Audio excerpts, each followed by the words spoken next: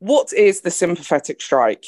It is the recognition by the working class of their essential unity, the manifestation in our daily industrial relations that our brothers' fight is our fight, our sisters' troubles are our troubles, that we are all members of one another. In practical operation, it means that when any body of workers are in conflict with their employer, that all other workers should cooperate with them in attempting to bring that particular employer to reason by refusing to handle his goods. That, in fact, every employer who does not consent to treat his work people upon a civilized basis should be treated as an enemy of civilization and placed and kept outside of the amenities and facilities offered by civilized communities.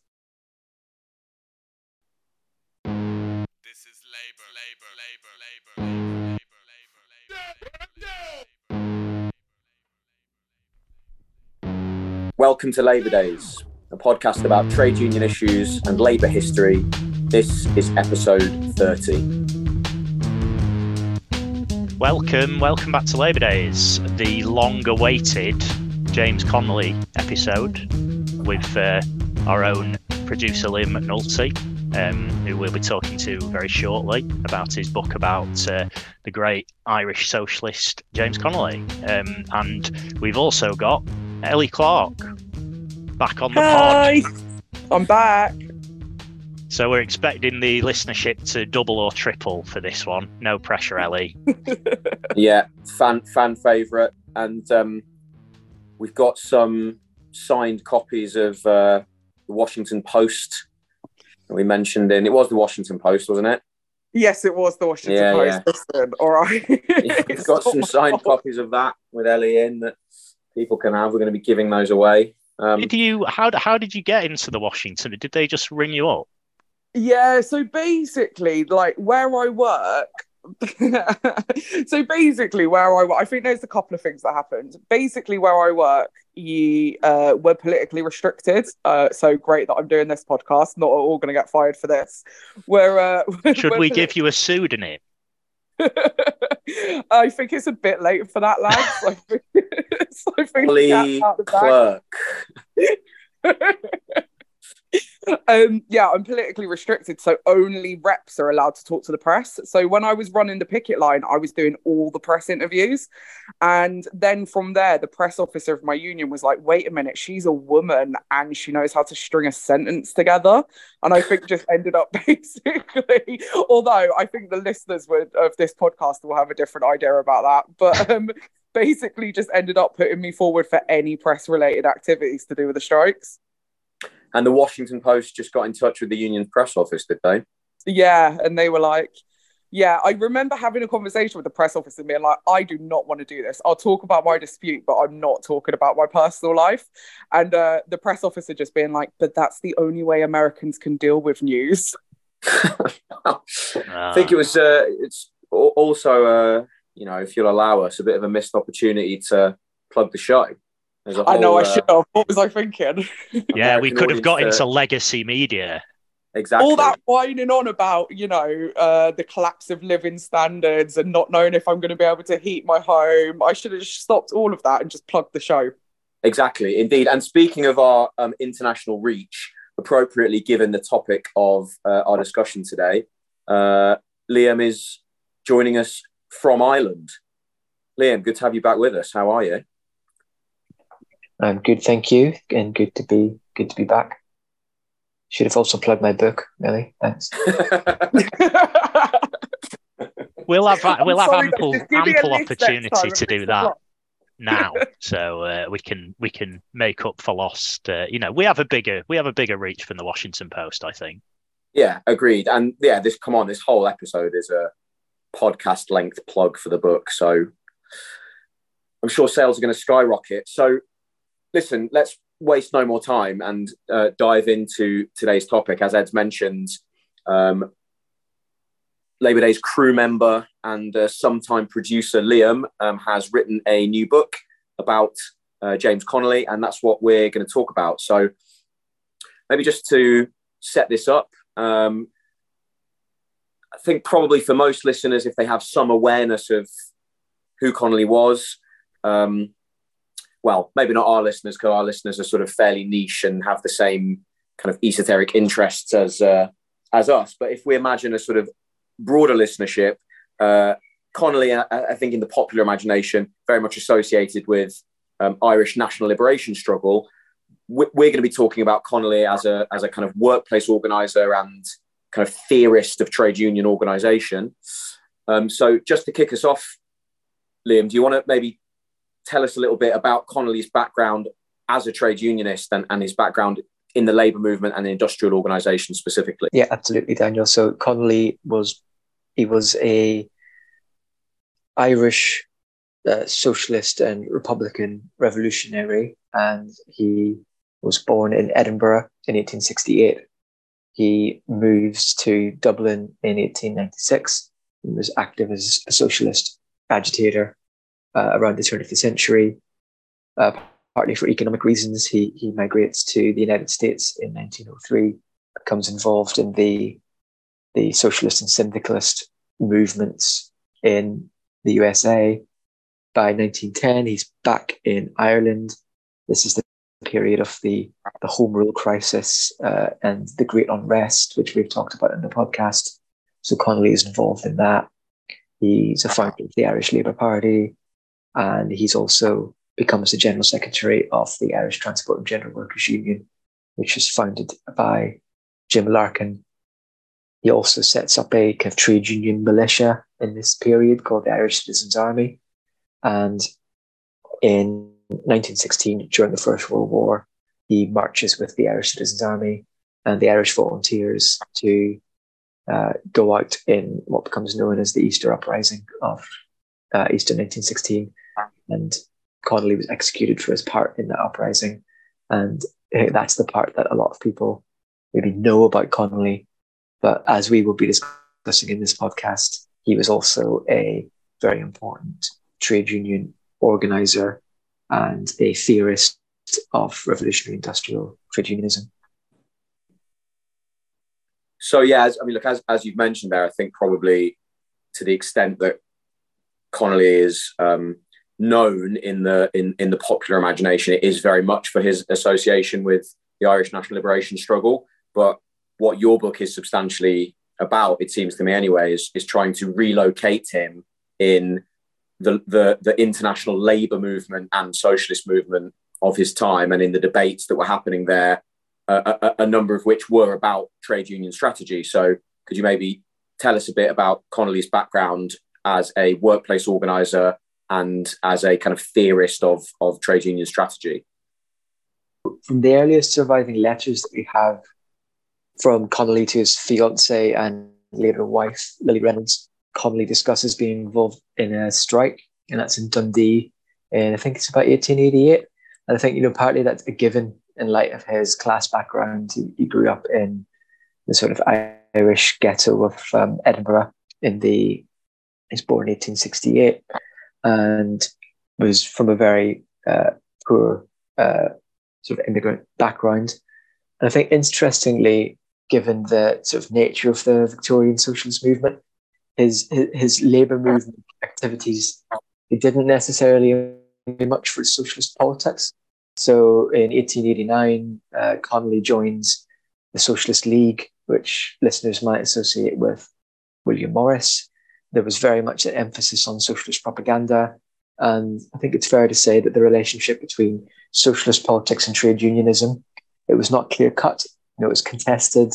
It hadn't really emerged with any clarity in that movement.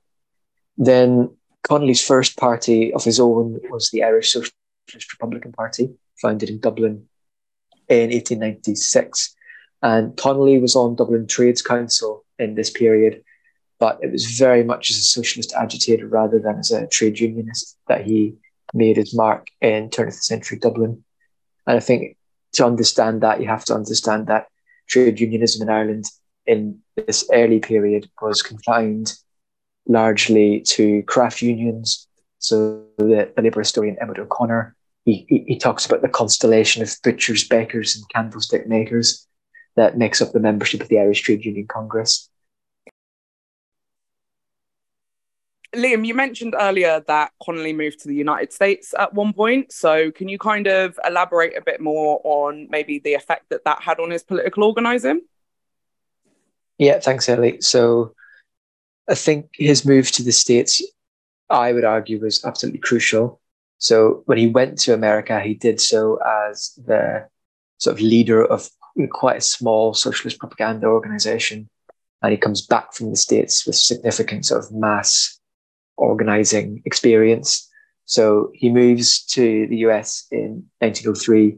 He'd been there once before, the year previously, on a lecture tour for Daniel de Leon's Socialist Labour Party. That's quite a important organization from Connolly. It's where he sort of encounters ideas of industrial unionism. And from 1905 onwards, with the SLP as a whole, Connolly becomes involved in the industrial workers of the world, the kind of radical, revolutionary industrialist trade union. And I think, though, the Dublin lockout, which we'll come on to discuss, that was certainly the pinnacle of Connolly's experience as a trade union leader. A lot of his most formative years in terms of his approach to trade unionism come from his time as an organizer in New York for the IWW. And you can read his kind of experiences in doing that. He recounts them in a column for the Industrial Union Bulletin, which was a kind of paper of the IWW. And I think what was quite key from that is Connolly learns the weakness of craft unionism. So its capacity to set workers up against each other and disorganize the working class as a whole. And he draws from that, really, that industrial unionism, so the idea that all workers in one industry should be in the same union. It's not just a better form of trade unionism, but it can also generate forms of solidarity that can kind of change working class consciousness, and that's much more conducive to the kind of socialist politics that he was interested in. And I think Connolly's politics undergo many shifts and twists and turns, but industrial unionism becomes, I think, a bedrock for his vision of the future form of workers' rule.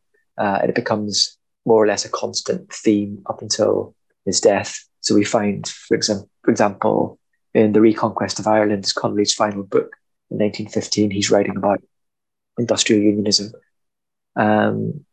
Yeah. So there's a lot to draw out of this, and I think a theme it will be interesting to come back to is the idea that's quite central to a lot of Connolly's trade union theory of, I mean, he doesn't use this term directly, but the kind of prefigurative quality of workplace organisation. But what I just wanted to chip in with is to ask Liam or maybe Ed as well, who's our other resident historian, just if you might just develop some of these terms for listeners. Although we've done an episode on industrial unionism, so any long time listener to Labour Days might have some sense of this. Could you just say a little bit? Maybe let me throw this to Ed. What is industrial unionism?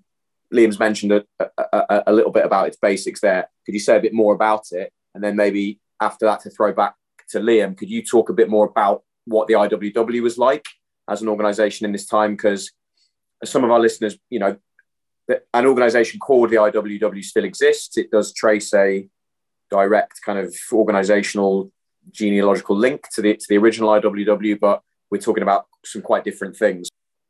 Yeah, so the basic idea, as Liam says, is the idea that everyone who works in an industry should be in the same union organisation, as opposed to the common situation at the time, and in many cases still now, where you have multiple trade unions or craft unions, that different people in an industry who are doing slightly different jobs to each other might all be members of different organisations. And there was at that time a kind of there were different approaches to industrial unionism. Some people kind of advocated the amalgamation of kind of smaller craft unions into larger industrial unions. Some people advocated the foundation of kind of separate sort of revolutionary industrial unions outside of the pre-existing trade unions, which is essentially sort of, well, in short, sort of how the IWW came about, although it did rely on kind of splits from existing unions as well, didn't it? I think the largest component of the early IWW was the Western Federation of Miners. Mm-hmm. So, so there was that experience of really brutal sort of repression of the kind of the mining companies, and a really kind of like visceral form of class struggle. And I think that certainly informed, the opening preamble of the IWW, that the working class and the employing class have nothing in common.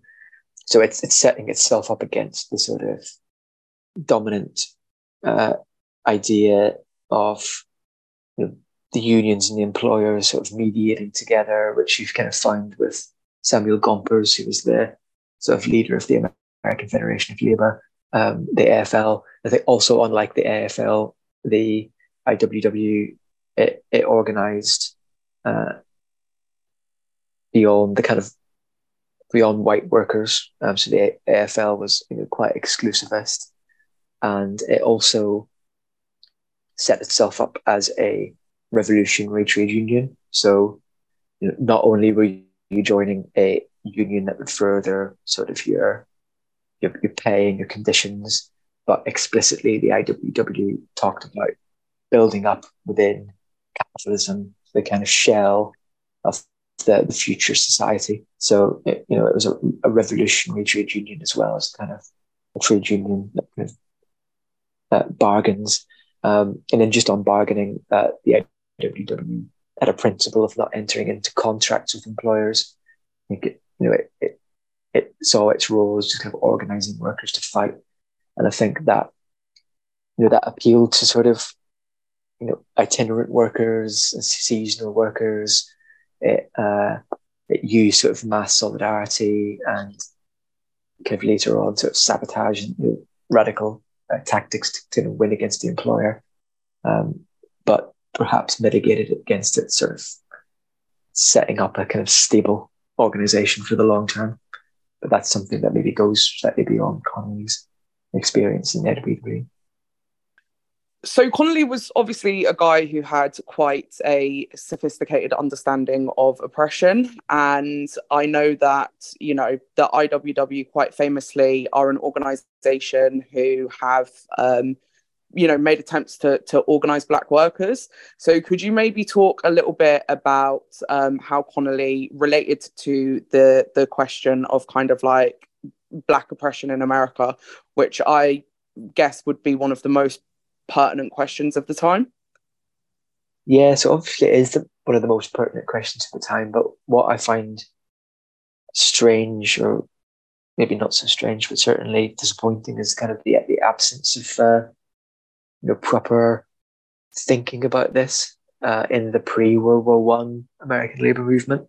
So it's very, very difficult to find any explicit references to Black workers in Connolly's writings that I've seen in this period in newspapers such as The Harp. So it's certainly mentioning the struggle of workers who, knowing the kind of industries that they're involved in, are quite clearly Black workers, but it doesn't explicitly draw that out. I think, just for some context, Eugene V. Debs is kind of key revolutionary socialist figure of this period, and he's against kind of segregated trade union local branches. He's an opponent of racism, but he didn't think that you had to make any kind of specific programmatic demands for Black workers, and it was fine to kind of just call kind of in general for the kind of unity of Black and white. And I think arguably Connolly fits into that sort of slightly colourblind perspective, which was hegemonic. Even it was hegemonic on the left of the labour movement. You can find out and out racism kind of in the more moderate or conservative bits of the American labour movement, and I think that doesn't really change up until after World War I and the kind of advent of the Communist Party. Yeah, because there is that really striking quote, isn't there, about I'm going to garble this now, but about children working in cotton fields in Texas, and you kind of just have to guess that they're black. Nobody ever says they're black, but it's like that's clearly what you're talking about. Yeah. So I find that sort of very interesting that the socialist movement felt the need to be colourblind. Could you maybe explain a little bit more, Liam, about this idea of being a kind of revolutionary union and what that kind of meant in the practical sense? Because, I think Connolly was very against the idea of basically setting up a kind of Labour Party style, like bourgeois workers' party for America, even though that was kind of, I guess, an idea that was in the atmosphere at the time. So what does it mean to be in a revolutionary union? What does it mean to like sow those seeds inside a capitalist society? I think for the IWW it meant I published newspapers, so Industrial Union Bulletin and Solidarity were two of the IWW papers, and that made sort of propaganda against capitalism, and it sort of pushed the idea of the one big union as a kind of solution to kind of capitalism as a kind of system generating crisis and generating oppression. So I think it was quite clear, when you signed up, you weren't just signing up for services or health insurance. You were fighting up to fight your employer, but also to join a kind of general movement against capitalism. And I think, we can debate this. A trade union to be successful requires sort of organising a broad mass of workers to sustain kind of solidarity against an employer. Arguably, outside of some of the target workforces that the IWW was looking at, a revolutionary union is perhaps a bit of a tough sell outside of in kind of normal conditions. But of course, the IWW was kind of organising in places where conditions perhaps weren't normal, where there was maybe no prior union organisation, or where any more moderate form of trade unionism didn't really have a grip.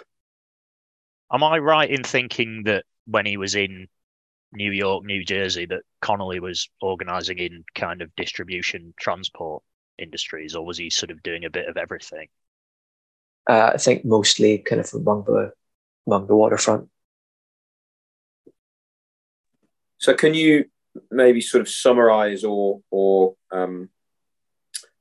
sort of extend the points you've already gestured towards in terms of the theoretical conclusions that Connolly draws or formulates from this experience? Because I think it's worth saying as well that this tradition, the tradition of revolutionary industrial unionism, is a really important current in the labour movement and the left in America and Europe and across the world at this time, that Connolly is kind of part of and contributing to the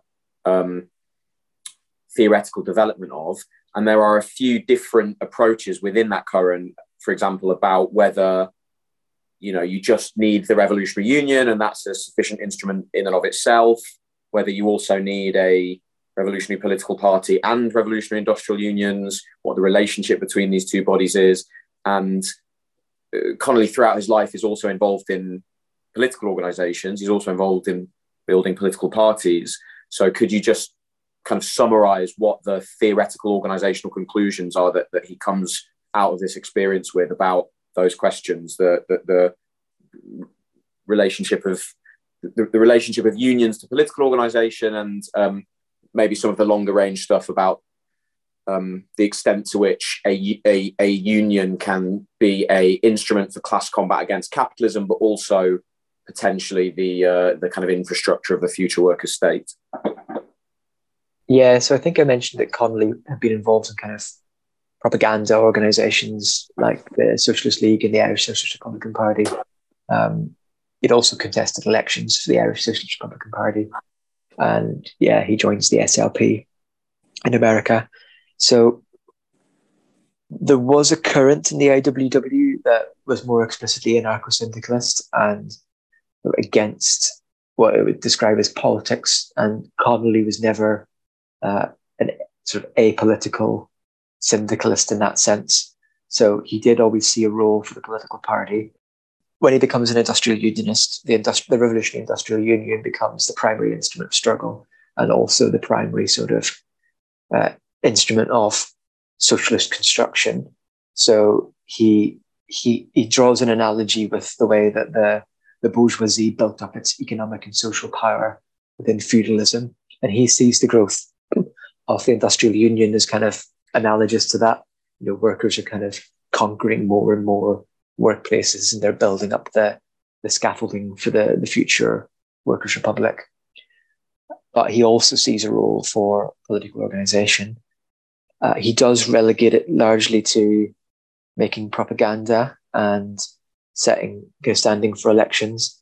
So I think by the time he gets back to Ireland, he's got this kind of conclusion that you've got the industrial union at the centre of things.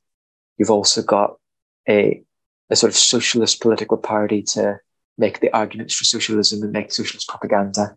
And then you've got a sort of electoral arm, which in Ireland became the Labour Party, the Irish Labour Party and Trade Union Congress. So he kind of has a model of there being kind of three component parts: industrial union at the sort of base, then socialist propaganda, and then working class political representation through sort of Labour type party. But he definitely sees the industrial union as the kind of central one. So after his time in America, Liam, you mentioned that Connolly returns to Ireland and becomes an organiser for the ITGWU, the Irish Transport and General Workers Union. Tell us a bit about that organisation and the extent to which it kind of represented this sort of revolutionary industrial union that Connolly had theorised. Sure. So I think the Irish Transport and General Workers Union, there's a bit of an ad hoc sort of character to it. It was, in essence, it was an Irish split from the National Union of Dock Labourers, and that was led by James Sexton, and it had roots in Glasgow, but it was also very closely linked to Liverpool, where Jim Larkin, who founded the Irish Transport Union, was originally a member. Do you want to just give us a sentence on Larkin for anyone who doesn't know? He's obviously an important figure in this history.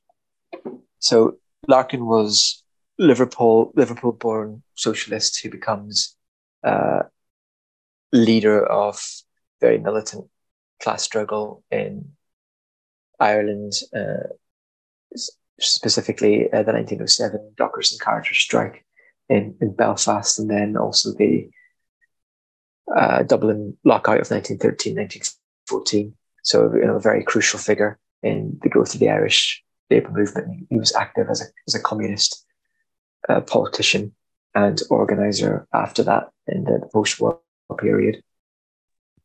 I think it's a really interesting aspect of this sort of era that a lot of these guys like they were like transnational figures, right? And that is like a theme in your book about Connolly, and I think it's particularly worth emphasising in a context where these days there are certain trends in society at large and also in the labour movement that kind of hark back to a supposed time when sort of working class communities were like static and rooted and all the rest of it. That like actually like loads of pioneers of the labour movement, like they moved around like all the fucking time and they lived in loads of different countries. You know, Tom Mann was the same, went to Australia, came back. You know, some of that was kind of a function of the British Empire. Some of it was a function of the Irish migration to North America and all sorts of other sort of reasons for it. But I think it's worth emphasising that like these were like transnational activists, you know. I think something else that's important about that, and that comes through very strongly in Liam's book, is the profoundly both international and internationalist character of the movement. That Connolly and his contemporaries, saw themselves as part of an international movement, and the theorizing that they're doing is a contribution to debates that are kind of going on in that movement. And it's a bit ironic, I think, in some ways, that despite international travel and global telecommunications, the contemporary labour movement and left often weirdly feels kind of less connected and more parochial and less engaged in sort of direct international debates and having meaningfully democratic international structures than the left and labour movement of Connolly's time. Do you think that's fair, Liam? I think that's very true. And just you mentioned the kind of revolutionary industrial unionist and syndicalist ideas were kind of in the air in this period. And, one way in which they were in the air was you were getting a profusion of pamphlets and debates in the press, the revolutionary and labour movement press about this. So Ed mentioned Tom Mann. He wrote a pamphlet called The Way to Win. And he mentions in his autobiography that just before it came out, he received James Connolly's Socialism Made Easy in the post. I think Connolly sent him a copy of it. And he said, this encapsulates kind of what I was trying to say in a very vivid way. And, that becomes Connolly's most popular work while he was still alive, Socialism Made Easy, because it was a very vivid encapsulation of that kind of revolutionary industrialist idea. It was informed by kind of Connolly's experience of the class struggle. So yeah, these ideas were circulating, people were circulating, and it was a transnational debate. And also the argument about politics in the IWW, that was replicated in Britain too. I think you had the British advocates of industrial unionism. They set up the Industrial Workers of Great Britain, and all those debates were being followed on both sides of the Atlantic quite anxiously. Okay, so take us back to Ireland and the work of the ITGWU. So what kind of, where is it organising? What kind of workers is it organising? What's its organisational and sort of strategic culture like? Yeah, so I mentioned it was a split from kind of previous dock labourers union, and as such, its organisational base initially was in port towns, so Belfast, Dublin, Bray, Waterford, Cork. The old union, the NUDL, it retains a bit of a base in Derry. So, because of that sort of industrial profile, its members were general dock labourers, carters, some transport workers. So famously, the Dublin United Tramways workers joined the transport union. And I think this is quite the industrial structure of Ireland at that time as well, if you can call it sort of industrial structure. So Dublin had been the sort of second city of the British Empire, but it had fallen. Its largest industries were food and drink, so Guinness, Jacob's Biscuit Factory, but it had a substantial number of workers just sort of moving things around, carrying things, carting things. And Connolly actually argues that it's this kind of preponderance of general labourers in Dublin, the interchangeable roles. It lends itself particularly well to the sympathetic strike compared to, say, more developed English cities with more rigid divisions between skilled crafts in defined industries. So that's kind of the AW. That's kind of the transport union. Structurally, despite the sort of syndicalist trappings that it might have had, it was a general union for labourers, and it had a transport bias given the kind of places that it organised and the kind of nature of Ireland's economy. It was also organised in largely geographic branches, which is maybe not the way you would expect sort of industrial union to organise. But given the structure of the labour market in Ireland at the time, it's maybe difficult to see it being organised differently. I think it signed contracts, whereas the IWW famously refused.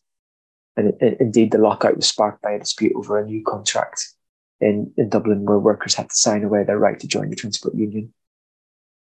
So the Dublin lockout, obviously, at least in Irish history, very significant and well-known event, and that was a months-long sort of confrontation between the Irish Transport in General and employers in Dublin. That obviously Connolly and Larkin were heavily involved in. So, can you talk a bit, Liam, about the Irish Transport in General and the lockout in Dublin?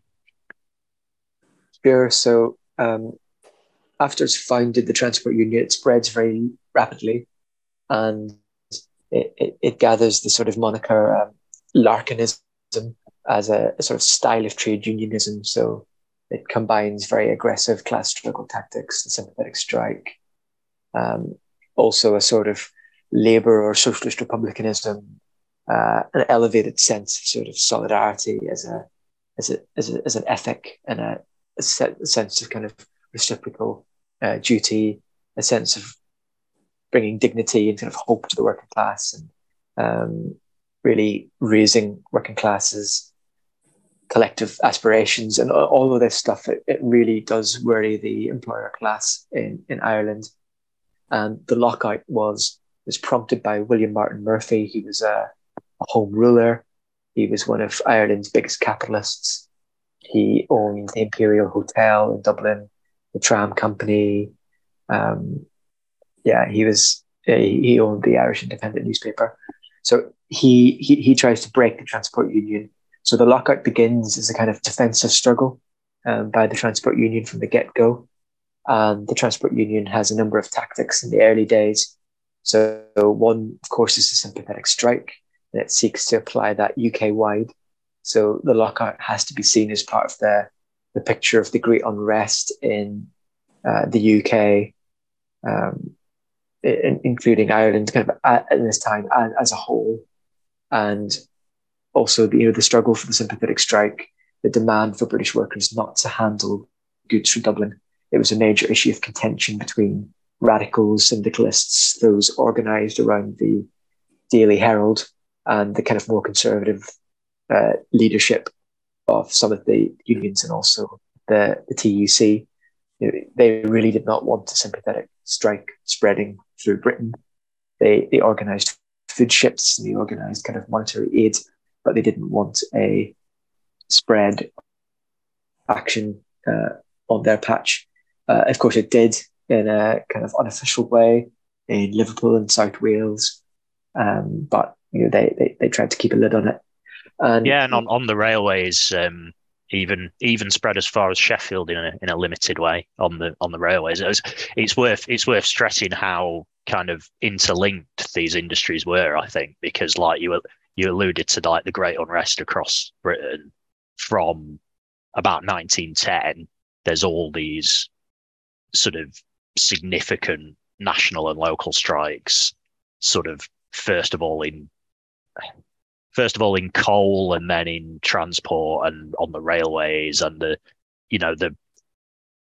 these guys they're working in like close proximity with each other, right? And they're sort of experimenting with similar forms of trade union organization, and the sympathetic strike becomes almost a kind of, once you've reached the point where you feel like it's possible to do it, it becomes almost sort of common sense in this period of like, why wouldn't you do it? Because that seems to be the way that you're going to win. And the bulk of the TUC leadership, like you say, are like determined to kind of sit on that and for it not to spread.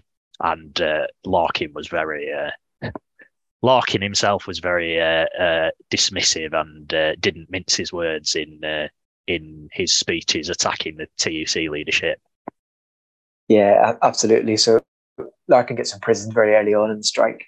So first of all, you have these kind of free Larkin big meetings. The biggest of which was in the Albert Hall, which brought together Sylvia Pankhurst and George Bernard Shaw, and all all sorts of sort of luminaries of the movement at the time. But then, as you say, yeah, when Larkin gets out, he embarks on a campaign of mass meetings, which he's really encouraging workers to take action officially, if possible, unofficially, if not. You mentioned Sheffield, he addresses a big meeting there, and I think a report exists from J.T. Murphy of the workers' committees that you've written a pamphlet on, future Communist Party leader. And another plug there for another Labour Day's literary product. We've done an episode on that. Go back and check out our episode on the Sheffield Workers' Committee that Ed's written a pamphlet about. It's all in the extended Labour Days cinematic universe. Exactly. Yeah. Carry on. We're waiting for the multiple movie deal. Yeah. So Murphy saw Larkin speak, and yeah, just in keeping with the kind of transnational theme, there's a fantastic picture from this period in the Clarion Cafe in Manchester, and you've got Ben Tillett, you've got Hughes there. Famously the Dockers leader. You had Big Bill Haywood of the RWW, and you've got Larkin and Connolly sitting there. And yeah, you're just really bringing this transnational industrial unionist and syndicalist sort of movement together. You also get a letter from the CGT in France and a donation of money to the strike. So yeah, absolutely. Yeah, just kind of moving the story on. So Larkin and Connolly, they're pushed into this defensive struggles, but so they really want to sort of tip the scales against the employer. And I've mentioned the pathetic strike they were trying to spread. I've mentioned the sort of mass meetings. They also use political tactics. So they target the Liberal Party, which was in government, in by-elections, kind of target the Irish vote. And I think that's kind of one of the things that helps Larkin get out of prison. The government loses 2 elections in November 1913. And they also set up the Irish Citizen Army. So the impetus comes from Captain Jack White, who had fought in the Boer War. He becomes disillusioned with kind of British Empire and becomes a sort of home ruler. Then he kind of gets radicalized, and he kind of proposes the idea. Connolly kind of runs with it, sets up a trade union defense force or militia, and it's also, of course, it's playing into this kind of Second International idea of abolishing the standing army. So I think the Social Democratic Federation wrote a kind of pamphlet on the kind of People's Militia, the Citizen Army, so it's kind of playing into that sort of wider theme as well. And yeah, common currency at the time of in the movement that standing armies should be abolished, but you wouldn't get very far at GMB Congress these days with a motion like that, would you? No, indeed.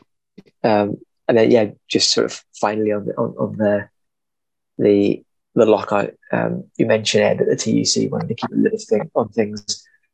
Things come to a bit of a head when a motion of support for Dublin is voted down, and a motion criticising Larkin for his attacks on the British trade union leadership is supported.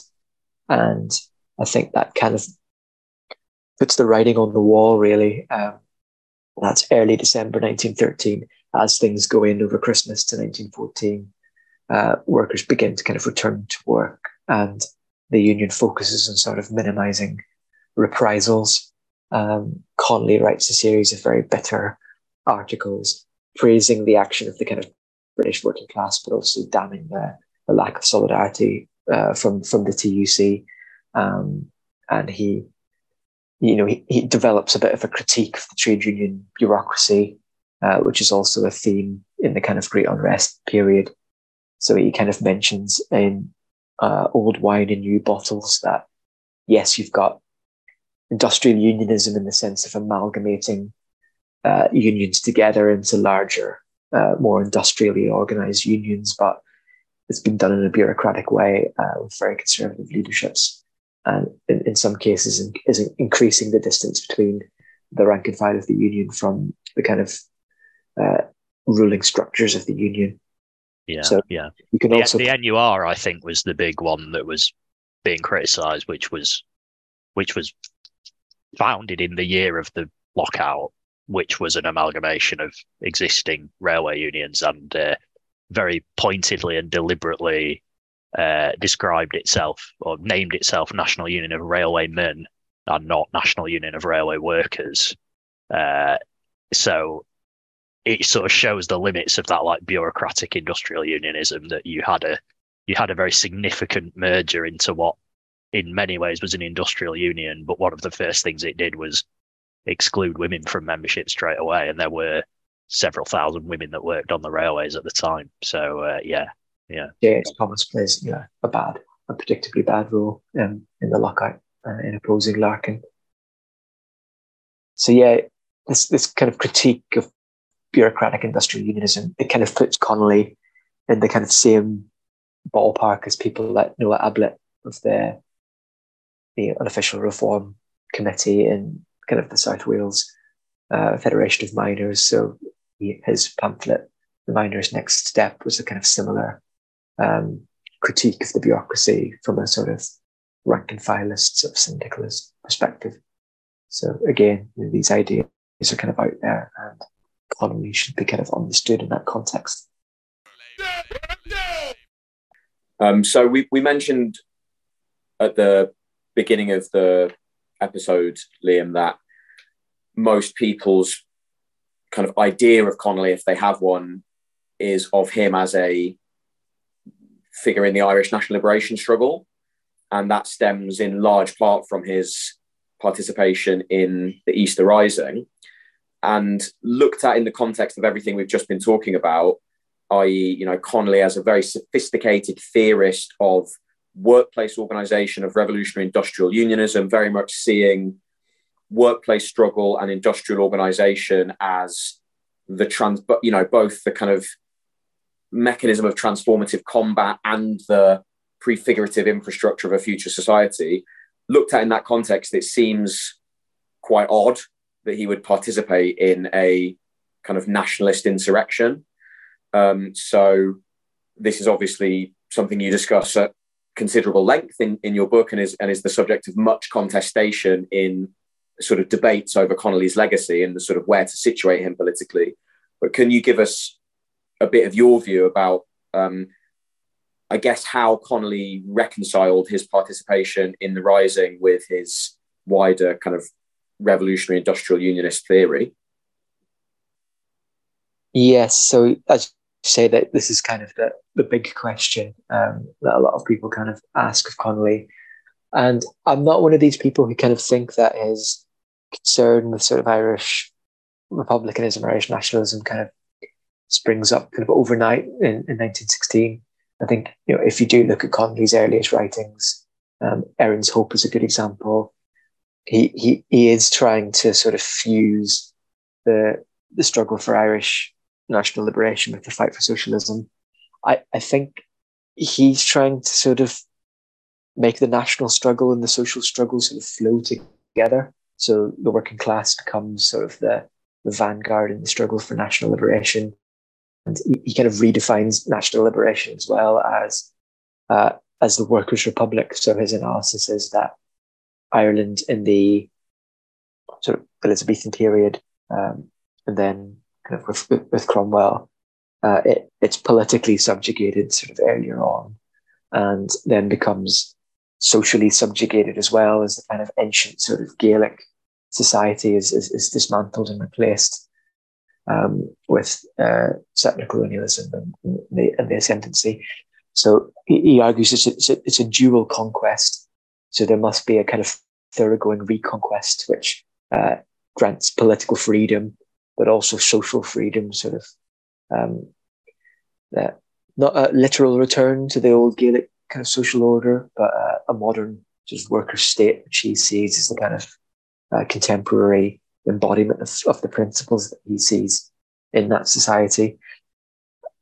Unfortunately, when events hit, so Ireland is dragged into the First World War, The transport union has been smashed by William Martin Murphy. A lot of members, for economic reasons, kind of sign up to the army. Connolly he sees the opportunity and the kind of need to salvage the cause of Irish self-determination, and to embark on an uprising to end Ireland's participation in the war and hopefully spark a kind of more general movement against the war. But I think the flowing together of the struggles, it doesn't quite match up with kind of the strength of the working class in that war. I think Connolly writes that the cause of Labour is the cause of Ireland, the cause of Ireland is the cause of Labour, and that these two things can't be separated. I think largely in 1916 there was an element they were separated. The people that he works with, the Republicans, they weren't fighting for necessarily the same thing as Connolly was, and he goes into that fight as the weaker party. So I think some of the concessions he makes over kind of programme kind of flow from that imbalance. So I think what you've got with Connolly in 1916 is he wants a revolution, but he kind of lacks perhaps the forces to carry it out the way that he wants to carry it out. He kind of reconciles these with a certain insurrectionist voluntarism, really. And I think there's an element that he hopes that will kind of spark some sort of wider, more thoroughgoing struggle. So obviously the Easter Rising is kind of defeated, and Connolly is executed for his role in it. What happens to the ITGWU and the organisation that Connolly's helped to build up after the defeat of the Rising? So yeah, the Rising was defeated in a very short term, but also it kind of sparks a kind of widespread revulsion and taps into a very latent sort of sense of Irish separate identity from Britain, which has been kind of welling up over the past couple of decades. And that really springs up as a mass movement in opposition to conscription in 1918 and leads to a majority vote for Sinn Féin in the December 1918 election, sparking the War of Independence and Civil War. So the transport union's kind of role in all of this is, I think, kind of slightly tragically for Connolly, it recovers from its defeat in the lockout, and it plays a role in the general strike against conscription in April 1918, and it makes significant inroads into agricultural labourers in kind of the middle of Ireland, as well as general labourers in the towns. And from a base of 100,000 members in 1916, membership affiliated to the Irish TUC grows to 225,000 in 1920, and over half of that is the Irish Transport Union. There's at least one branch of the union in pretty much every town in Ireland. And you have kind of many localised unions folding into the Transport Union, and it's seen as the mainstay of the sort of labour revival. So yeah, it becomes absolutely central to events during the War of Independence. Doesn't become politically central, it's kind of hegemonized by the Republicans. But what's often forgotten is during that struggle, it's not just a narrow military struggle, but there's strikes, occupations. There's even Soviets sort of declared, most famously in Limerick. And I think one of the tragedies is that there's not that political leadership there in the Irish labour movement that can fuse all of these struggles into a kind of coherent whole. And I think if Connolly had still been around, then it could have made an appreciable difference to the outcome, which is that the labour movement becomes very much kind of subordinate force in post-independence Ireland. Okay, so Liam, thank you for all of that. I think I certainly feel, I hope listeners feel that that's given us a really good insight into Connolly's life as a trade union organiser and some of his kind of thought and theory about the role of trade unions and industrial struggle. we're a history podcast here at Labour Days, and I think something we've commented on in previous episodes is our collective dissatisfaction at the way history is sometimes discussed on the left, that there's often a slightly crude and mechanical reflex whereby a historical subject is talked about, and then somebody says, and what can we learn from this? And the contemporary applications are often sometimes a bit unnuanced and maybe a bit, as I say, kind of crude and mechanical. So with that as a caveat, and in the hope of avoiding that kind of crudeness, can you kind of you are a very crude and mechanical man, Daniel. I've always thought. Thank you very much, but we should aspire. I'm aspiring to rise above those elements of my character. So I wanted to maybe draw things to a conclusion by giving Liam an opportunity to kind of bring us up to date and share your thoughts on what we can learn from Connolly in terms of our contemporary trade union activity. In our last episode, me and Ed talked about the current strike wave. The General Secretary of my union, Mick Lynch, has said in some of his various media interviews that James Connolly is his kind of hero. So, the ghost of Connolly has haunted the current strike wave, at least to that extent. So, can you give your thoughts on what we can, what if anything we can put into practice in our own trade union activity and organising from Connolly's approaches? I think all proportions guarded, and understanding that Connolly was operating in a different set of circumstances to the ones that we find ourselves in. I think that industrial unionism is still a very valid and indeed urgent requirement for the British labour movement. So I think we've seen, as discussed in last week's podcast about current strike wave, all manner of divisions in the working class in the current strike wave. So, in the NHS, we've got British Medical Association, you've got Unison, you've got Unite, you've got different trade unions kind of creating a very complex and divided picture at workplace level. In the education sector, you've got the National Education Union aspiring to sort of be a more general sort of education union for support staff and teachers, but being blocked by the GMB and some of the other unions who don't want the NEU kind of organising on their turf or pinching their members as they would see it.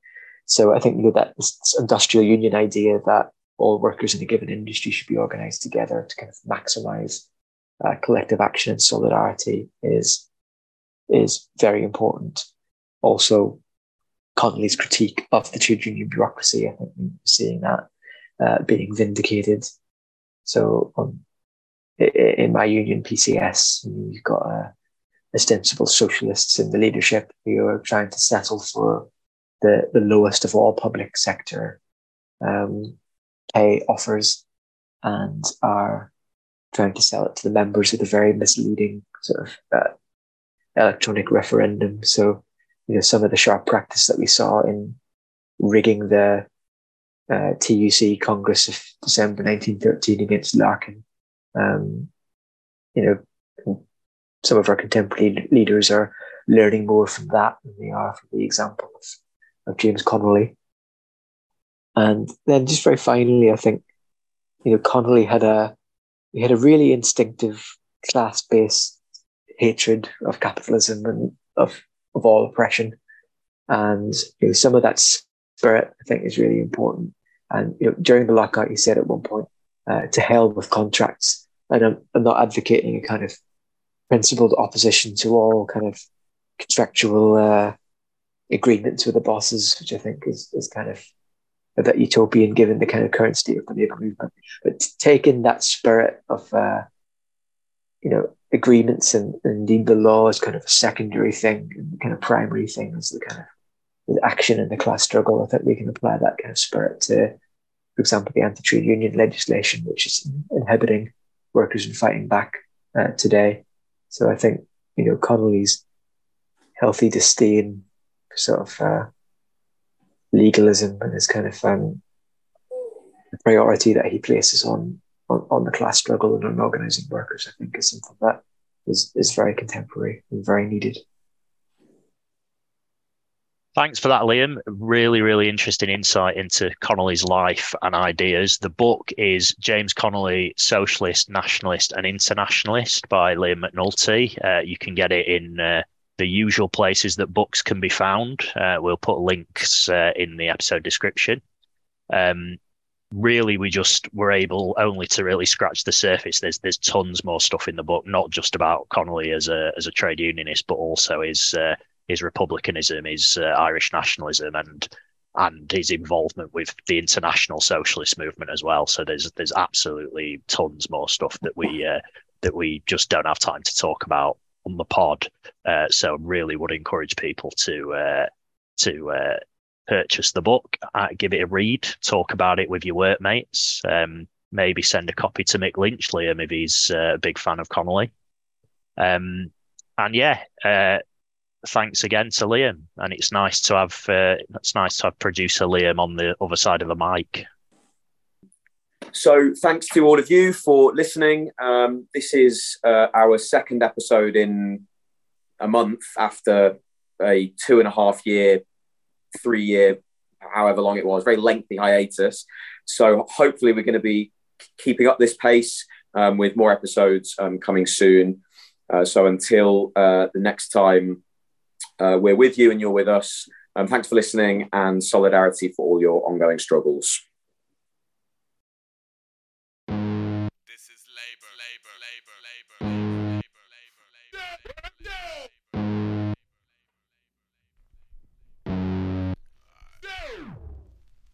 You've been listening to Labour Days, a podcast about trade union issues and labour history.